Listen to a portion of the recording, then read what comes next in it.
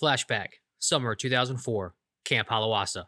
It's the end of another week, and I haven't showered. Why not? Hormone-driven teenagers using all the water. As a high school outdoors camp counselor, you're sort of faced to give up some luxuries. I was finally able to look into a mirror, and I did not recognize the face looking back at me. It was depressing at best. With all the muck and mire on my face, my charming smile was all but absent. My blue eyes accented with dark bags and sunburnt skin. My face, as I once knew it, had faded away. What's worse is I feel the same thing is happening to the game I love. The game of baseball looks different, and its makeup isn't flattering. Parts of the game are disappearing, and I'm afraid I don't know what I'm looking at anymore. So, let's talk about it. Play ball! Ladies and gentlemen, introducing the Ball and Mitt Podcast, a willy-nilly talk show about baseball, life, and the occasional knee slapper. So grab your Cracker Jacks, sit back, and relax. It's gonna be a doozy. Here's your host, the bee's knees himself, Brian Brammer! Hey, baseball fans. I am your host, Brian Brammer, and this is the Ball and Mitt Podcast, episode 7. 7's a good number. It's often referred to as the perfect number or lucky number 7. 7-Eleven was a fun little convenience store. 7-Up is a better alternative to Sprite. Historically, the 7th day of the week was a Saturday when you can relax, sleep in, and grab your ball and mitt, see what I did there, for a good game of catch. There are 7 colors in the rainbow, a symbol that was used as a promise to mankind, not a flag to wave because one man really likes another man. And of course, there's 7th Heaven, the sitcom that armed itself with acting and a theme song that would make any person want to throw themselves in front of a train. And because of that, I'm going to talk about 7 things that are disappearing from baseball. Not really, I only have 5, but I got on a roll. So my main man, Buster Olney, had a discussion with Bob Lee at the beginning of the month in which Buster said this: parts of baseball are disappearing before our very eyes. He quoted a longtime manager as saying the following: "There's almost nothing for me to do during a game. You change the pitchers and you wait for somebody to hit a home run. You're not doing nearly as much stuff as you used to. You don't even think about doing some of that stuff. AKA, he's bored. Decimal points and probability have replaced the risk and reward formula that I love about baseball. You just sit back in your lazy boy chair and wait for a home run, strikeout, or a walk, rinse and repeat." Now, I don't want to downplay home runs and an awesome pitcher who is just dealing. Those are exciting, but you can only make a roller coaster with so many loops, and a baseball can only fly so far. I recently heard an anchor on ESPN say that a ball was crushed to dead center and it ended up being a length of about 430 feet. It's a pretty good home run. But yet the previous game he was commenting on had a home run of 450 feet, but he only used the phrase "smack to homer." Now, correct me if I'm wrong, but I'm pretty sure crushed is a more powerful verb than smacked. I remember one time in high school, I was rude to one of my female friends, and she smacked me for something I said. I deserved it. But are you saying that I had rather have been crushed? So smacked is worse than crushed according to the language used to describe a home run and how long it went. I hope not. Because if she would have crushed me, I probably wouldn't be here with you right now because she had a pretty good right hook. Anyway, after chasing that rabbit, all I'm saying is that a home run is a home run, and the way we describe them is not indicative of how far it went. Whether it went 430 feet and the announcer said, "That was awesome," or it went 435 and they'll say, "That's a home run." Like, it doesn't matter. Okay? However you describe it, however far that yellow StatCast line goes beyond the wall, a home run is a home run. They no longer impress me. A walk is not impressive. And pitchers are just so dominant these days that a hitter just tells himself, "Hey, just swing for the fences regardless if you make contact, as long as you look cool doing it." I want to go over 5 things that I believe are disappearing in the game.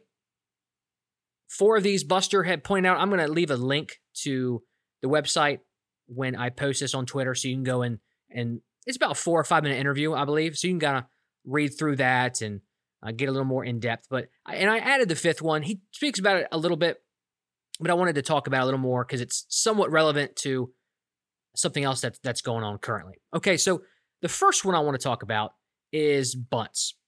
Now, I was always petrified when my coach asked me to bunt. I had zero confidence in my hitting skills, let alone my bunting ability, or rather inability. But man, that one time, and I do mean one time, I laid down a bunt to move the runner from second to third was awesome. I sacrificed for the greater good. I feel that I gave my team a better chance to score a run and maybe even win the game. In the last decade, the sacrifice bunt has decreased 50%. Now, to the critic, the response very well may be, so what? Giving oneself up to increase the chances of scoring are so minimal, it's not worth giving up an at-bat. Okay, that's fine. Granted. But what about the long, high fly outs to the warning track? Oh, look, Mom, that big, strong man just hit the ball so far. I know, Johnny. That's impressive. Maybe you can do that same thing when you're older and you're playing men's slow pitch softball. Same thing with the same result. Just get up there, hit it really hard. If it goes to the fence, you look awesome. If it doesn't, you still hit it really far. And you actually didn't sacrifice anything. It's the same thing. To lay down a bunt and give up an at-bat, and then also approach that pitch and just go up there swinging, not caring at all what happens as a result. It's a go over the wall or nothing at all. That's still a wasted at-bat. So I just don't think that's a legitimate excuse to say it's giving up an at-bat, because a lot of batters give up an at-bat when they just go up there and swing for the fences. So there's this presupposition that power hitters don't bunt, and to ask them to do so is foolish. It's not even thought about. But I think it's more accurate to say that power hitters can't bunt. And why would they want to? It's not flashy, and there's a chance they'll mess up. It's not sexy to bunt. Joey Gallo doesn't care. I actually think Rangers fans were very appreciative of him bunting recently to beat the shift. Some hold the position that there is a higher probability of getting a base hit by swinging away rather than via the bunt. There may even be some statistics that demonstrate that. Okay, numbers don't lie, right? I get it. But liars do misuse numbers. In order for statistics to make sense or to be interpreted, there must be a point of comparison to another set of numbers. Floating stats just eventually fall flat. In my humble opinion, I think if we allowed and even encouraged all players from 1 to 9 to lay down a bunt, we would see something we didn't expect. But honestly, it's a moot point because the analysts and front office ubermetric nerds don't want to experiment with that sample. Now, I meant to mention this earlier before the conversation began, but my point is not to convince anyone, although I will try, that one way of playing baseball is better than the other. It's merely just to give a commentary on some of these things that Buster mentions that are disappearing from the game, and also give some of my own thoughts. I don't think any of these things are going to change or revert back to how they once were anytime soon. And that's a shame in my opinion. But it doesn't mean I actually have to like it. All right. Second thing that's disappearing, stolen bases. According to Buster's analysis, stolen bases are down 15%. Now, that doesn't seem like too much, but this decrease does affect other areas of the offense. There is this thing called risk aversion. It's used fairly heavily in economics. A risk averse investor is an investor who prefers lower returns with known risks rather than higher returns with unknown risks. Simply put, in baseball terms, if the risk goes beyond a certain threshold, no action is to be taken. And according to probability, stealing a base just isn't worth the payout. Why voluntarily remove potential runs from the bases? Well, I don't know. Maybe because it's fun and exciting. I don't think sports is the venue to play anything safe. Be a little reckless at times. I live a little reckless. I mean, heck, I had a good job teaching in a university in Seoul, Korea, and I moved back prematurely for a girl. And that's for another time and another therapy session. The thing with baseball probabilities is that they seem to be calculated in a controlled environment. Perfect windup, throw, catch, release, catch by the second baseman or shortstop, and tag. 6 different actions have to occur perfectly. A runner with slightly above average speed will steal a base if one or maybe two of these action items aren't executed well. But again, teams have stopped doing this for the sake of low risk, and it's honestly a shame. And it's not even risk of being thrown out. It's also the risk of injury. These players are becoming such a large investment that a team has to protect its assets. I completely understand that. There has to be a line in which organizations stop doing this and sitting their players out every third game. This stuff is happening right now in the NBA on a weekly basis. They'll sit every third game because they need rest. I wish I could take a day off from work every week and still get paid. It must be nice. So, something to think about regarding stolen bases, all right? Maybe, just maybe, if more stolen bases were attempted with a successful result, you may see more batters make contact for base hits because there is a runner already in scoring position rather than swinging for the fences because the chances of an RBI are less due to a runner only being at first because they never stole to begin with. It's just something to think about. Okay? All right. Let's take a little pause. I've got a good knuckleball trivia for you. All right, here we go. All right, welcome to this week's knuckleball trivia. As I mentioned, I've got a good one for you. I'm going to get a little political on you. Just kidding. Not going down that road. I actually want to attract subscribers, not chase them away. But it does have something to do with, presidential things, okay? So here we go. There is evidence. I'm not sure what kind of evidence or where it's located, but there is evidence that President Dwight D. Eisenhower was one of the most well-known public figures that religiously kept a scorecard. However, he is not the only one. There is another scorecard keeper that took up residence in the White House. This person was known to keep a perfect scorecard. Who was it? Again, Dwight D. Eisenhower was known to keep a scorecard, but he wasn't the only one. Name the other individual who took up residence in the White House that was also known for keeping an awesome scorecard. Remember, I'll be revealing the answer around 6 p.m. Eastern on Monday. I'm going to try to stick to that. I think the past 2 weeks I've completely forgot. I did get it out on a Monday. It was well beyond 6 p.m. I do apologize, but that's the time I'm shooting for. Okay, that was your knuckleball trivia. Let's get back to it. Disappearing act number 3, the pitch out. In 2009, there were approximately 478 pitch outs. How many do you think we are on pace for this year? 74. 74 pitch outs. When I first read that number, I thought I was either looking at a typo or I had a smudge on my glasses, but no, 74. Now, after looking at the decline in stolen bases, the number of pitch outs isn't that big of a surprise. If teams are not stealing as much, then there's no need to throw a pitch away. Although I don't consider this is an actual throwaway pitch. I don't like that term. In my opinion, a true throwaway pitch is one in which there was no purpose at all. There are several reasons behind throwing a pitch other than for a strike. A pitch can be used to get the batter to chase a bad pitch, to keep the batter off balance, or to get into their head, to set up a following pitch, to cause a batter to adjust or reposition himself in the box, like scoot further away from the plate or closer, to show the umpire consistency by hitting the same spot, and I could go on. Now, if you remember from last week, I spoke about every pitch matters. It was in the context of making sure every pitch was 100% accurate according to the robo-ump. So my conclusion of that was every pitch doesn't matter. And I don't want to send any mixed signals from last week and this week. So just because a pitch may not matter doesn't mean there wasn't a purpose for it. The rules allow for pitches that miss the mark. We call them balls. They are there at the pitcher and catcher's disposal. Use them as you will. Now, I know this may be a long trail to follow, but I didn't want it to seem like I was changing my story. You know how often that can happen in today's media. So talking about throwaway pitches and that every pitch doesn't matter, but every pitch does have an intention, I wanted you to know that those are two separate things in two different contexts. Bottom line is this. Pitch outs have decreased because stolen bases have declined and because of the overemphasis on every pitch mattering and not wanting to waste a pitch.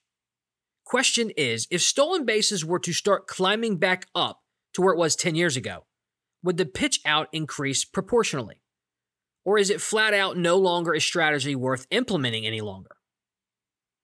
And one last thing I thought about is this, and correct me if I'm wrong, but I haven't noticed as many catchers throwing down to the bases to maybe pick somebody off or a runner that's sleeping, catching them off the bag and trying to get them out real quick. I haven't seen that as often. Is it because runners just don't lead off as much because they have no plans on stealing? I don't know. I'm just spitballing here. I'd like to hear what your take on it is. Have you guys seen that decrease as well? Could that have been a sixth thing? I don't know. Maybe it's supposed to belong in the pitch out section.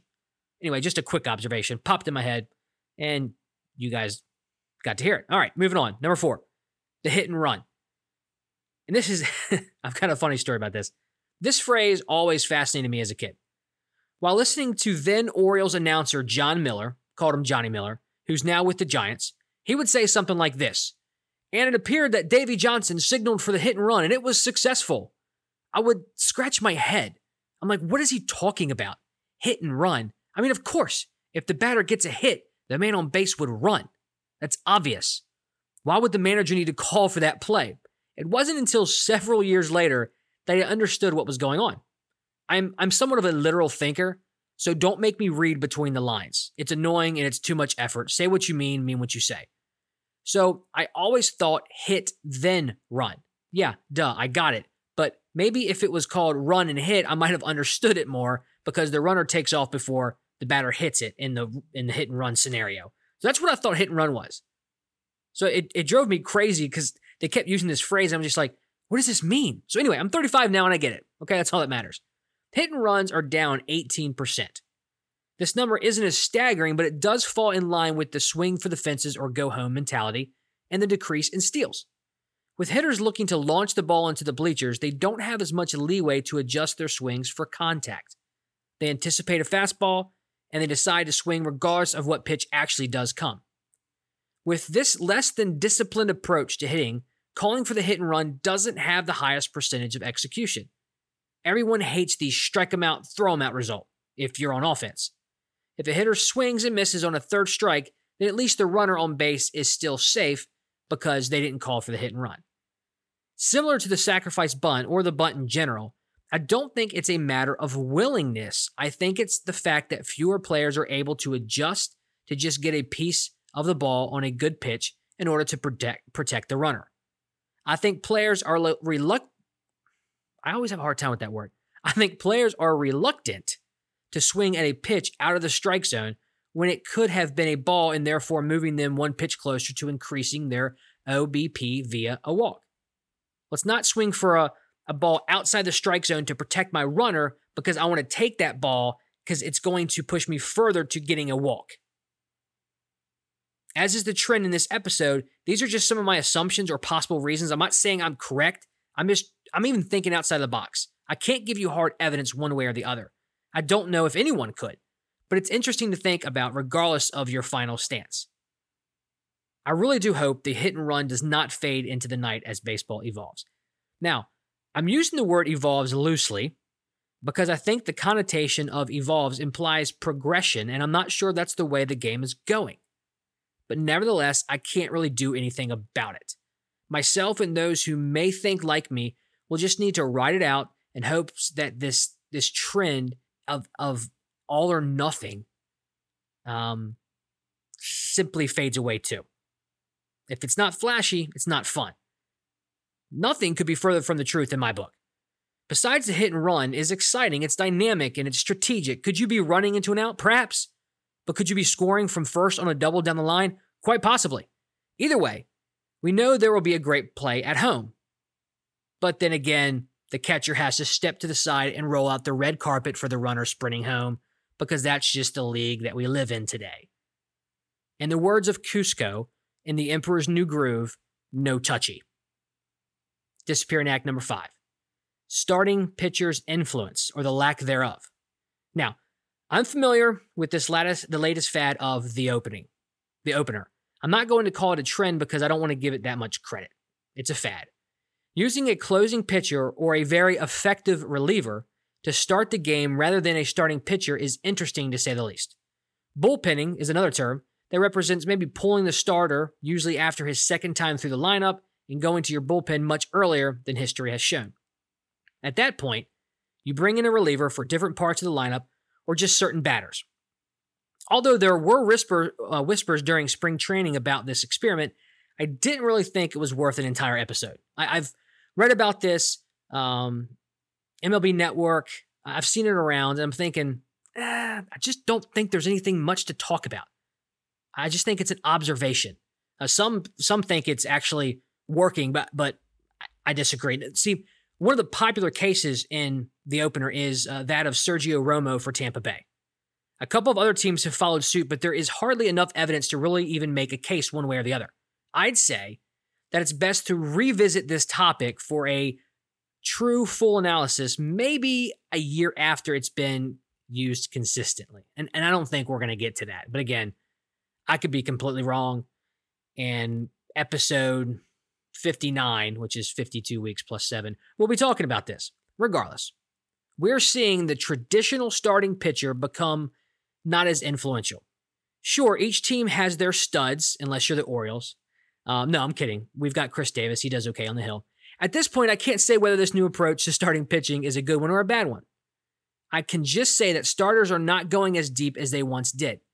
Maybe sometimes going just long enough to get the win, and then they're pulled. See, I believe it's a pitcher has to go 5 innings in order to get a win. That's just over half the game. I think a pitcher should have to go 7 innings in order to get a win, and no reliever should get a win at all. To come in and get 3 outs to then be awarded a win because of some offensive barrage or luck of the draw, I just don't think that's a win. So either the starting pitcher gets the win or there's no win at all. That's just me. But that won't happen. You see, some of you may think I'm a little too old school or that I consider myself a purist, which I do more or less. But I'm allowed to have some off-the-wall ideas too. Believe it or not, I used to think that the DH rule was the best and that the National League should implement it. And that view has actually changed. I don't like the DH rule. However, I don't like how 95% of pitchers that bat will result in an automatic out because they just can't hit. If pitchers aren't going to be allowed to focus on their hitting, then keep the DH. No one wants to see that hot mess. But if even 50% of pitchers were Babe Ruth-ish, then let them hit. Give them a chance in the cage. Let them do their thing. Get rid of the DH. If you're on the field, you're batting. And that is a view that's changed really recently. I never thought I would give that up, but I kind of want to go back to that. I don't think I was alive when there was no DH. So I'd like to live in a time where there isn't a DH. Anyway. All right. So those are 5 topics, 5 things I wanted to talk about. And again, this was more informational. So I want to reel this in and just let you know that this was a different type of episode. It was more informative than usual, but I think sometimes it's good to change it up and switch the pace a little bit. Honestly, full disclosure here. And as I was listening to my opening before the intro song, it seems like I didn't have a lot of energy. And I'm gonna be open and honest with you. It's been a rough week and a half. I'm not trying to pull a Hallmark movie here, but sometimes in life you just don't have it. I believe I've mentioned my physical health a couple of times, whether in this podcast or on Twitter. But in the spring of 2016, I completely tore my labrum in my left shoulder by a combination of weightlifting and playing baseball. So I had surgery in June. I was on oxycodone for about 2 to 3 months because the pain was unbearable. It wasn't 360-degree tear because your labrum doesn't go like that. It's more of a horseshoe. So it was 270 degrees, rip the thing, clear off. I couldn't pop my shoulder back into its socket because I didn't have a socket anymore. It just wasn't healing right. So then I had another surgery on the same shoulder in August of 2017, about a year later, to remove scar tissue and to also relocate my biceps tendon so it would allow the top part of my labrum to heal properly. Then this year, due to overuse and maybe a little more baseball, I had to have surgery on my labrum in my right shoulder. This surgery happened right before I launched my podcast, April 24th to be exact. The surgeon went ahead and did the 2 procedures, so repaired the labrum and did what's called the biceps tenodesis. And this was to ensure I wouldn't need a fourth surgery. And I've been on Percocet for about 6 to 7 weeks, and I've just recently stopped cold turkey. So needless to say, the motivation has been lacking in the crafting and recording of a podcast. The withdrawals were very difficult, physically dealing with the pain, but also mentally since my body had become so dependent on such a strong drug. Now, rest assured, I never abused it. I took it as prescribed, but still it was a battle that needed to be faced. I was still on it for a long time. If you know of anyone who is struggling with this addiction, reach out. You don't have to talk to them. Just be there with them. Be in the same room. Let them know about your presence and that you're there. It's a very lonely road. They may not say it, but your presence is desperately needed. And if you are struggling yourself, talk to a friend. Heck, talk to me. It's nothing to be ashamed of. You're going to get through it. All right. Thanks for lending your ear. Thanks for letting me lie on your couch and chat with you. But let's wrap this up. Welcome to Three Strikes, the part of the show where I comb through baseball news and find something to poke fun of and try to glean some life lessons. It's usually not very practical, so just go with it. Strike one. Brotherly love. Mariners center fielder Andrew Romine was going up to bat against the Yankees, and his brother Austin was catching. And what does Andrew do? Punches him in the chest. Classic big bro beating up little bro. That's not how it went down in my house growing up. I was out playing sports and my older brother was recording himself broadcasting from the window because he didn't want to get hurt. So to all you younger siblings out there, your older brother is secretly a big weenie. You can take him. Strike two. Speaking of weenies, recently, the Phillies fanatic shot a fan right in the face with a Hatfield hot dog using the Hatfield gun. She was taken to the hospital and diagnosed with a small hematoma in her eye. Not sure why they couldn't just say she got a black eye from a flying hot dog. That sounds professional, right? So instead of bringing your glove to your next ball game, warm up those buns. Strike three. The Arizona Diamondbacks, they're offering 3 healthy choice options at Chase Field this year. Chicken kale Caesar salad, field roast vegan dog, and a Sonoran vegan wrap. I probably said the last one wrong, but frankly, I couldn't give 2 duck farts. I fell in love with the D-backs because they brought back the bullpen cart. But this un-American menu, I can't. D-backs, we're through. It's just not gonna work. It's not me. It's you. That's strike 3, and I'm out. See ya! Well, folks, that's a wrap. This has been a Ball and Bit podcast production. Take a gander at our website and remember to follow us on Twitter and subscribe to the show. Thank you for tuning in. Farewell, baseball fans!